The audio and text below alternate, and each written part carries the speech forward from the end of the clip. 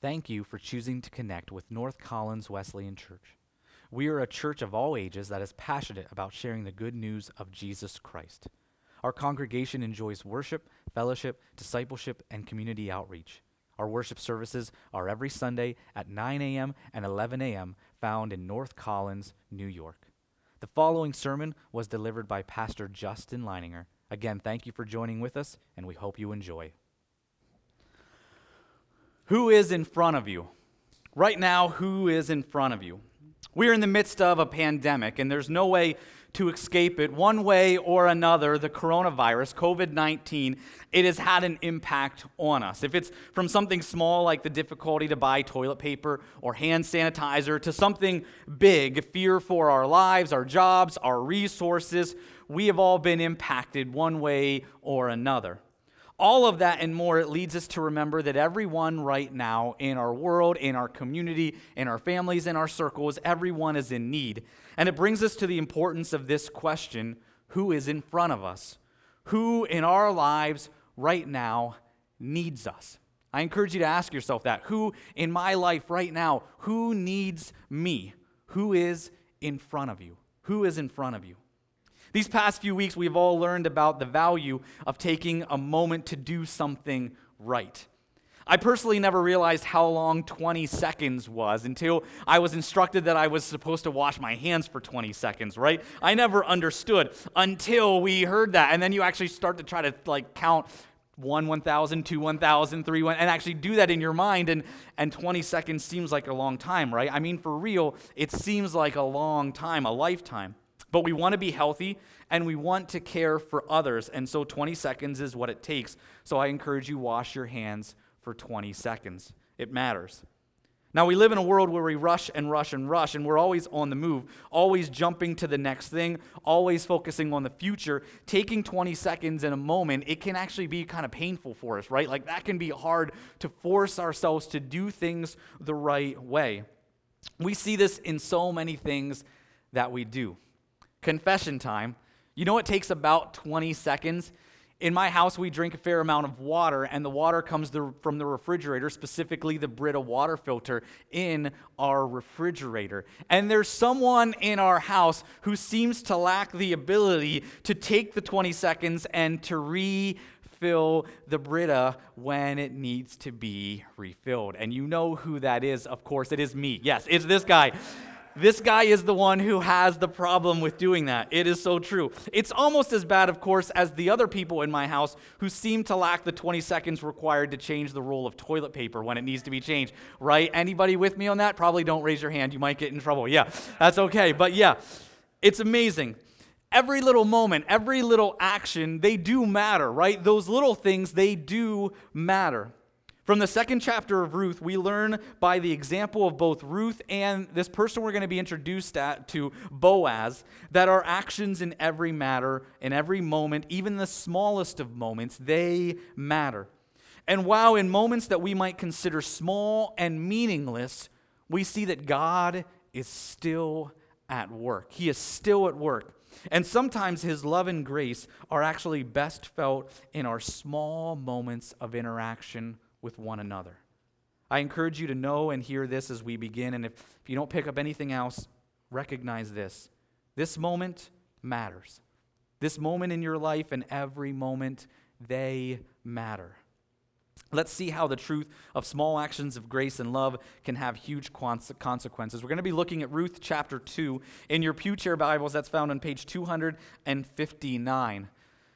We're going to look at what Ruth chapter 2 says. It's 23 verses, and I think it's important that we read the whole thing so you can kind of bear with us as we go through those 23 verses. In this, I would encourage you to recognize, if you weren't with us for the first week in this message series, in Ruth chapter 1, we see Naomi is in this tough spot. She's lost her husband. She's lost her sons. She's alone, but one of her daughters-in-law, Ruth, decides, who's from another country, decides to stick it out with her. And so Naomi is now in her land, back in with the people of Israel, right? She's back with God's chosen people, but she is there and has no way to support herself except for her daughter-in-law, Ruth, who came along, who is actually a foreigner. Ruth is from Moab, and so Ruth must feel very out of place.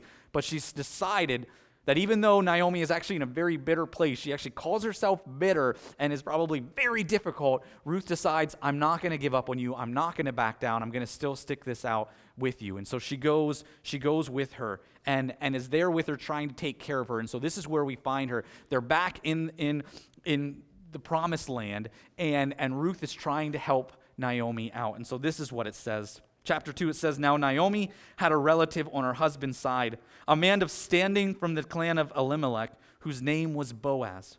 And Ruth the Moabite said to Naomi, Let me go to the fields and pick up the leftover grain, because behind anyone in whose eyes I find favor.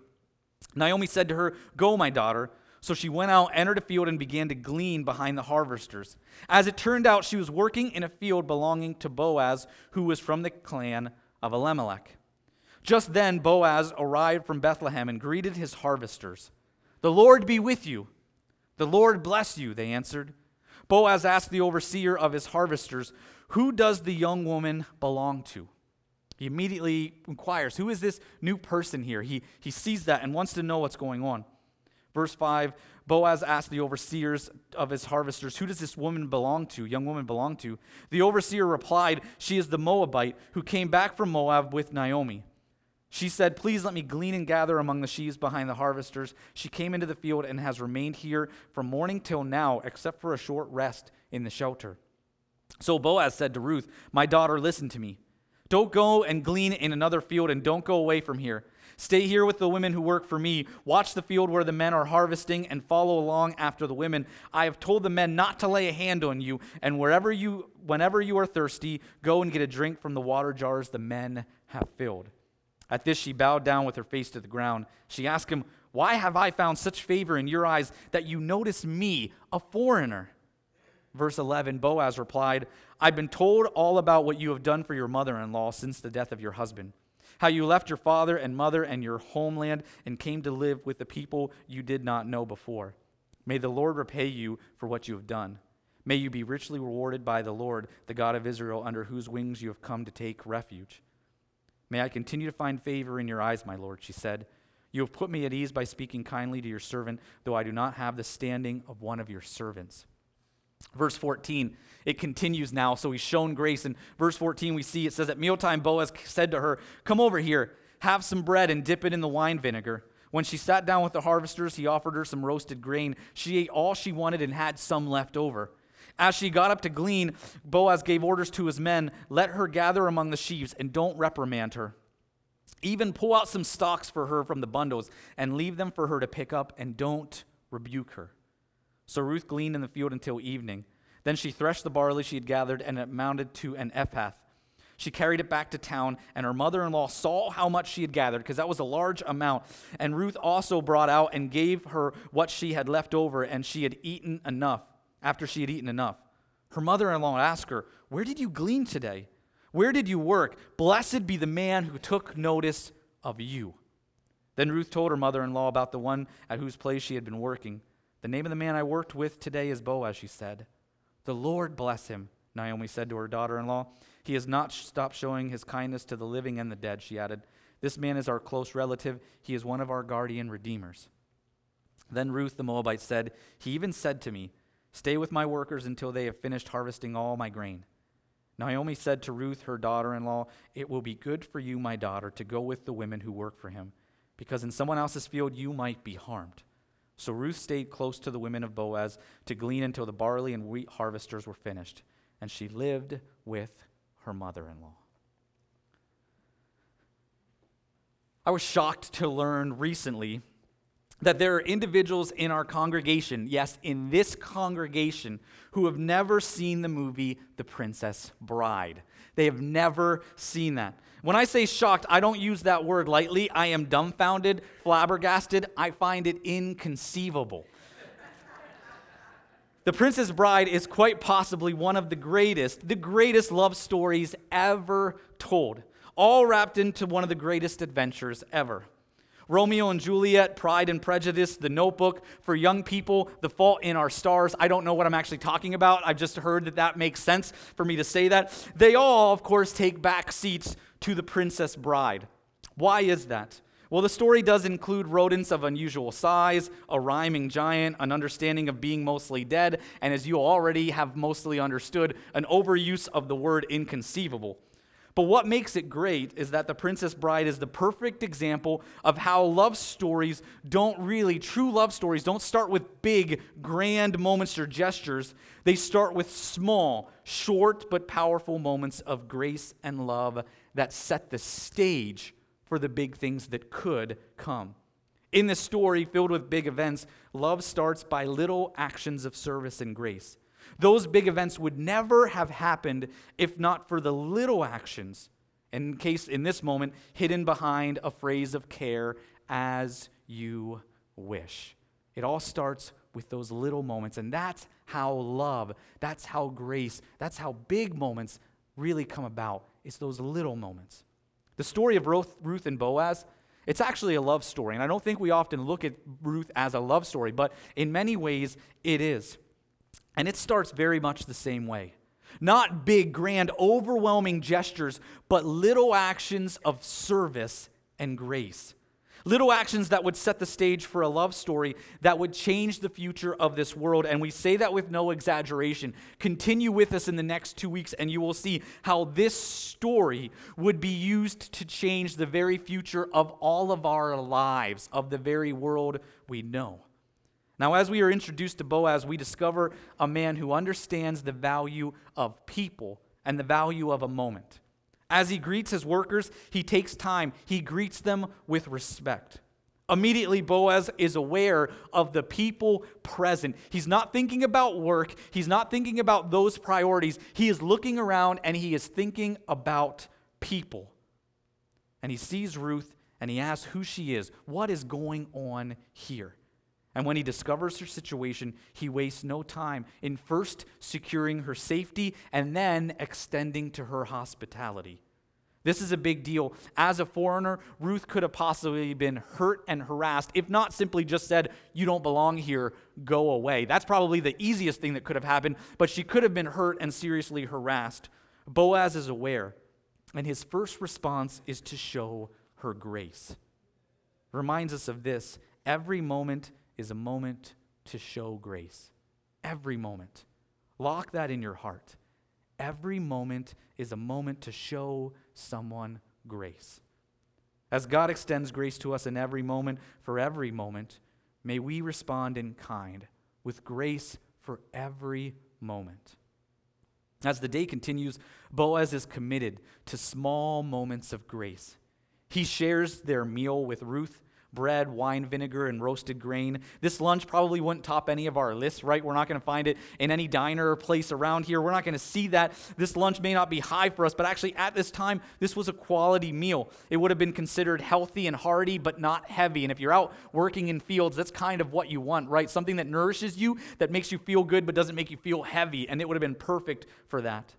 Boaz has his workers show further kindness to Ruth, even sending her extra food. Extra food comes her way, and we find out that he further extended the invitation for her to continue to work in his fields. Every moment is a moment to show grace. Before he thought of his profits, before he thought of his harvest, before he thought of his workers being as efficient as possible, he was thinking, how can I help this woman? How can I care for her? How can I love her? How can I show her grace? We see the same thing in Ruth, right? She receives each kindness not with any entitlement, but with respect and appreciation. And all along the way, we see that she continues to remember Naomi. She never allows a moment to go by that she isn't thinking about how she can love and care for Naomi. And we recognize this. That if Naomi's heart, which is very bitter right now, if it is to change, it will be the continual grace, it will be by the continual grace shown to her from Ruth. Ruth returns to Naomi. Ruth continues to encourage Naomi, shares the good news, takes time to communicate, these are the blessings that we have experienced. And then through it all, she shares what she has with Naomi. She saves part of her meal for Naomi. Every moment here, every moment matters. Every moment is a moment for grace. It matters. We don't often value the moment that we find ourselves in, right? At least we don't until it seems like we are past the moment, and then we wish we did. I did a little research, and many of our most popular musicians wrote songs, and this is a popular theme, right? We write songs, because this is on all of us, right? We write songs about the passing of time. Musicians do this all the time. They write songs either about how we wish time would move faster, and that's often from like the younger crowd, and then when we're in the older crowd, we write songs about how, oh man, time moves so quickly. I wish I would have like taken in and appreciated that time more. You can see these from all kinds of artists: the Beatles, Pink Floyd, Green Day, Simon and Garfunkel, Rod Stewart, John Mayer, Coldplay, and Oasis. You can even, and you don't have to research really hard, you can find a song by Cyndi Lauper about this, right? Yeah, you can find that song. It's like one of her more popular ones. In these songs, we wish time would move more quickly. Then we wish it would slow down. We wish time would have aligned perfectly for us. And then we wish we could have the time of our lives. That's in there as well, right? All of those things about time. When we think about time, we recognize this. Our most valuable moment in time, what is it? What's our most valuable moment in time? It's this one right now. It's this one right now. It is the only one we're guaranteed. It is the only one we can change. It is the one given to us by God with free will to have an impact in. This moment matters. If we want God to work in people's lives, if we want Him to work in our lives, that starts in faithful daily interactions. It starts in this moment. How can we show grace in this moment? As we have seen time and time again in Scripture, as we have seen with Ruth and Boaz, God uses small moments of grace, of kindness, of love, and care to build the bigger story. Our small moments of grace, they set the stage. And there is no bigger story of love without those little moments of grace that pave the way. I would say that, if I'm honest, I think there are many of us who are looking for our bigger moments, right? We're looking for our bigger story, but the truth is, some of us never get our big moments because we miss making the most out of the small ones. We miss that beginning of the story, right? We miss setting that stage, little moments of grace, and we never get to see our bigger story. We recognize this truth. God puts us in moments, in these small opportunities. He gives us those opportunities because we recognize that they change hearts, and they can change our hearts. Warren Wiersbe, he famously said it like this, and I love this quote. He said, before God changes our circumstances, and think about that, how often do we want God to change our circumstances? That's like our normal daily prayers. He says, before God changes our circumstances, He wants to change our hearts. If our circumstances change for the better, but we remain the same, then we will become worse. It's true, isn't it? We will become worse. He further says, God's purpose in providence is not to make us comfortable, but to make us conformable. Not to make us comfortable, but to make us conformable. The book of Ruth is in many ways the story of Naomi's heart, right? Being changed by Ruth's actions. Remember, in this time, Naomi says it in chapter 1. She says, call me bitter because I am bitter. She's bitter. She is fairly difficult to be around. And because of the free will that God has given us, we recognize that Naomi's heart can't and won't be changed by God simply snapping His fingers and fixing the situation. In fact, if He does that at this point, it's probably worse off for her, right? If He just fixes the situation, her heart is probably worse off. It will happen, though. Her heart can be changed because of the grace continually shown moment after moment after moment to Naomi by Ruth and Boaz. Right now we recognize this. The moments in your life, they matter. They matter. Why do they matter? They matter because you have the chance to show grace. You have that chance. Remember, our simple movements of grace can change hearts, they can change lives, they can change history. They can. But I would encourage each and every one of us to recognize this. This is a battle. It is a battle that we face in every single moment. It is a battle between our love and our selfishness. Every moment, every chance for grace, it is a battle between our love and our selfishness. And so I encourage you to ask yourself right now, which one in my life, my love or my selfishness, which one will win? Which one will win? My love or my selfishness? Grace, it calls for us to be intentional. It calls for us to intentionally choose our love over our selfishness. It takes us making that purposeful decision to say, in this moment, I will not think about myself. I will think about the other people in front of me. We recognize this truth. Right now, our children and our families, they need that grace, right? They need us to intentionally choose them over ourselves. They need that moment. But when we do that again and again in small moments of love, that is how we shape their hearts. That is how, as Warren Wiersbe said it, how we help them become conformable, right? We help that take place. It's not in any big grand gesture. It's in little moments of continually choosing them over ourselves, loving and caring and being graceful. We want this from our friends and neighbors as well, right? We want big changes for some of the people in our lives, but it starts with these small moments where we extend grace to them, where we take a moment and say, I'm going to put their needs first. I'm going to listen to them. I'm going to hear them out. I'm going to love them. I'm going to extend them grace that honestly, maybe they don't deserve, right? But we'll remember that God extends us grace again and again and again that we don't deserve. And even if they are difficult to be around, even if they are burdened, I'm not going to back down from having the conversations, from having the listening ears, from pouring into their lives. We also further recognize this, right? And it's very clear to us. Our world right now, our community needs grace from us. Our world right now is in need of people who are going to be graceful. This is one of the things that I recognize. Our world right now, and we can be honest about this, right? Our world is filled with fear. Our world is filled with fear. How do you combat fear in the world?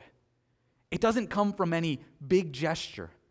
It comes from each and every one of us being willing to take the opportunity to intentionally say, I'm choosing love over my selfish actions, because fear is 100% selfish, right? Fear, it locks you in. It says, I'm going to the grocery store and I'm going to buy everything for me and I'm going to share nothing with everyone, right? That is fear. Fear says, I'm going to do everything for myself. I'm going to watch out for myself, whatever I want, whatever impacts me. It's all about me. But grace and faith say, I'll put you first. I'm not afraid. I have a God who's in control of this. He's got me in his hands, and I am secure. And I'm not going to worry about that. I'm not going to worry about myself. I'm going to worry about you. I'm going to love you. I'm going to take time for a moment with you. I'm going to share what I have with you. I'm going to focus on you. And when we do that, fear flees, right? We send it away. We drive it from this world. And right now, that's what our world needs. Christians who simply step out in our faith in God and say, I believe strong enough to show you what grace looks like. I asked myself a question. As I looked at this story in this moment, I asked myself a question, whoa, that's loud, that's good, that's okay, you're going to hear that for a second. I asked myself a question, what does that look like? What does it look like for us to take that moment? If we're going to have grace, and as we look at this story of Ruth and Boaz, how long does it take, honestly, for us to be intentional? What does it take for us to be intentional and to say, I'm going to be intentional in putting you before me? About how long does that take? In this story, how long did it take Boaz each time he did that for Ruth? And when Ruth did it for Naomi, about how long did it take him to do that? It took him about, what, 20 seconds? Does 20 seconds sound pretty good to you? I think it took him about 20 seconds. Got a little timer on my phone, got a microphone. It's going to go off. I actually set it for 21 seconds because it's going to take me a second to hit the button and then start washing my hands, which is how long we're supposed to go, right? 20 seconds, go. This is all the time it takes to put someone else in our lives first. I know this can seem like a long time, although it smells pretty wonderful. It's like some kind of sunset thing, but it actually smells like cotton candy, which I'm going to smell like a lady. That's okay, all right? But that's all right. But there it is. Did you hear it? 20 seconds already. The truth of the matter is putting someone else first in our lives. I mean, I know that 20 seconds, it feels like it can be long, right? It feels like it can be a long, long time. But the truth of the matter is putting someone else first in our lives, it really takes no time at all. It just takes each and every one of us being intentional for the people in this world that we care about, which is hopefully everyone. You have that wonderful opportunity. I encourage you to take your 20 seconds. Take your 20 seconds. This moment matters. Your moments of grace will make a difference. Right now, ask yourself and be honest. Who is in front of me? Who is in front of me? Who needs me to show just a very simple amount of grace to help fear leave their lives? Let's pray. Father in heaven, God above, God, I thank you so much for the opportunities that we have to just show grace in this world, to be a wonderful and incredible blessing. God, thank you for that. God, the truth is it can feel a little bit like an inconvenience to do this, and it probably is. But the truth is, in reality, it doesn't take that much investment from us. We look at Boaz. His life wasn't super hindered. His life wasn't super hurt. Maybe his business was a little different because of his investment. Maybe he lost some resources. But God, we know that the blessing he made changed the world. And the truth is, God, those little moments of grace, as we're going to see in the weeks to come, are about to change his life dramatically. Dramatically. God, we recognize that for ourselves too. We have the opportunity, by being intentional, to say no to our selfishness and to say yes to our love. We have the opportunity to change lives around us. God, I pray right now, because I know in this room there are many of us, and we look at our own hearts and we want them to be shaped. This is how it starts, God. This is how it starts. We shape our lives. We make ourselves conformable by making these steps of grace for you. God, well, I also know in this room there are those individuals who we've got someone on our heart and mind, someone we want to impact, someone we want to see become made conformable. God, they might be someone who we look at and they're probably like Naomi to Ruth, and they're bitter, they're difficult to be around, and we think to ourselves, how is anything ever going to happen here? But we see what begins to happen, God, when we simply step out in grace. When we love them as we would want to be loved, we put them before ourselves. God, help us to take those steps. Help us to be encouraging to others. May we be intentional in being graceful and in being love and caring. Bless us in those opportunities, God. Open our hearts to you. May we be made aware of who right now is in front of us and is in need. We pray this all in Jesus' name. Amen. Amen. Would you stand with us as we close in worship?